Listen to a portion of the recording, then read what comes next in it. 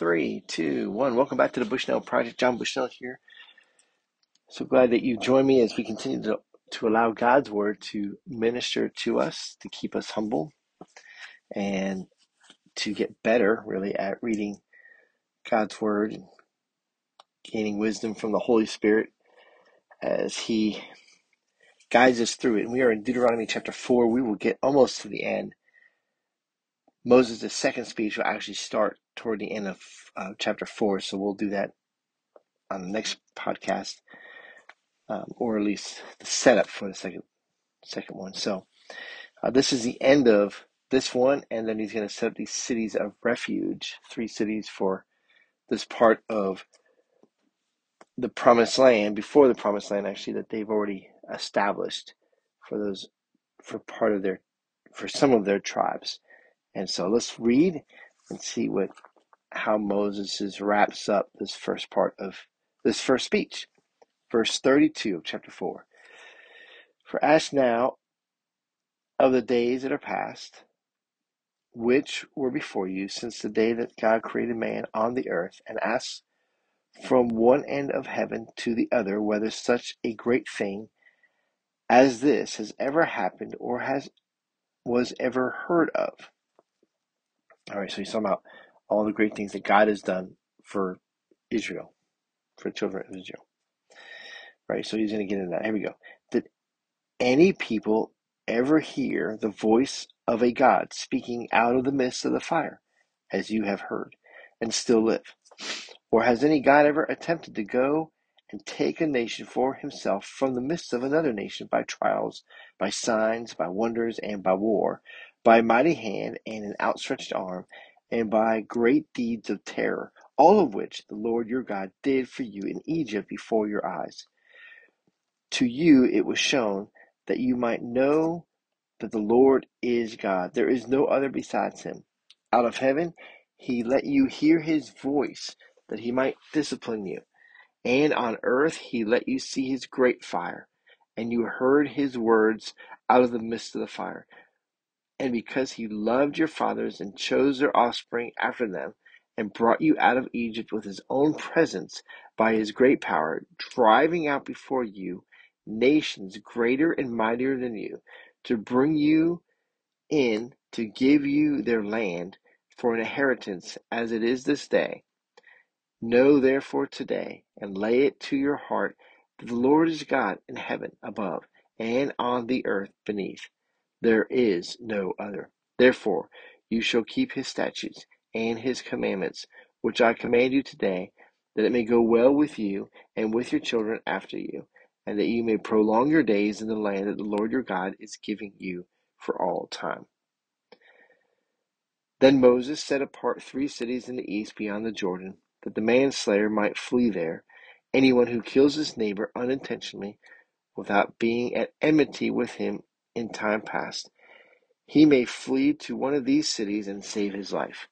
Bezer, in the wilderness on the tableland for the Reubenites, Ramoth and Gilead for the Gadites, and Golan in Bashan for the Manassites.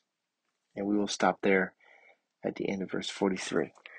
So we see the end of this speech, and he is reminding them again in somewhat of a review how awesome, how great, how mighty God is, and his love for Abraham, Isaac, and Jacob, who becomes Israel, and their offspring, which is who he's speaking to and of whom he is one. So it is a good reminder for all of us, right, as we read God's word, to remember who he is, and what he has done, and what he has set in motion, and what he promises yet to do. He is going to make all things new. Christ Jesus has risen from the dead, and one day he will come back and make all things new, right? So some cool things in here, I think, just talking about, so has any other people ever experienced this? Well, now let's think forward almost 3,500 years since this time. Has this happened? No. Still hasn't happened to a people, right? It's still like, okay, no alien has shown up to say, hey, well, this actually happened 12 sun solar systems away, that this happened. No, nowhere in all the universe is what Moses is declaring here. Has this ever happened or will ever happen? This is it. And then, and that, so therefore, you shall keep his statutes and the commandments. That not only will it go well with you in the land that you are being given, and part of it they've already been given, right? And the rest are about to be given, but that you may stay there, that you may continue to have it as your inheritance. Because if you don't, it's not going to go well, which we know. We know the history. They're not going to follow God's rules. They're going to slip, they're going to fall, and they're going to pay the price. And then he sets up these 3 cities of refuge, which are self-explanatory, but accidents happen. And if you were to kill somebody by accident, manslaughter, not intentional, that you would have a way. The other family might get really mad and want to come kill you, and so your chance to get away is to go to one of these 3 cities and plead your case there before the elders and before people who don't know the person you killed, right? So that's the wisdom behind that, and it's pretty good and pretty wise. All right.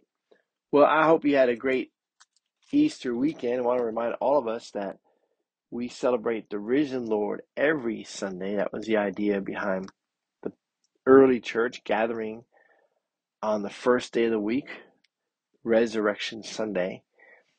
And while we have decided to celebrate this one particular one and call it Easter, which has um, roots in paganism, but I hope you had a great Easter weekend despite all that. And let's remember that every Sunday is the first day of the week, and we are to give it to the Lord by worshiping Him in spirit and truth with fellow believers, like-minded people, that we may worship the risen King. Amen. God bless you. Have a great rest of the week.